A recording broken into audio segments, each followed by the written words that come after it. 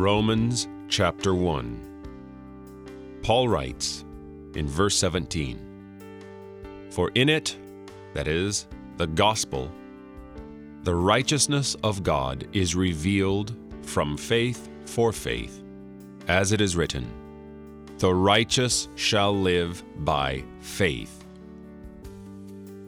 This is the phrase which jump-started the Reformation.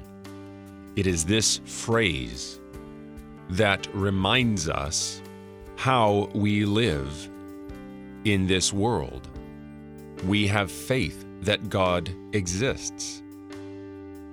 We see the evidence around us because we've been convinced that He exists. And we've been convinced and have faith that He is not a tyrant, but a merciful God. And we have faith, and we are confident that He has saved us by the sending and sacrificing of His Son, Jesus Christ, upon the cross. We have faith, and this righteousness is given to us by faith. Therefore, the righteous live by faith. We live purely out of faith.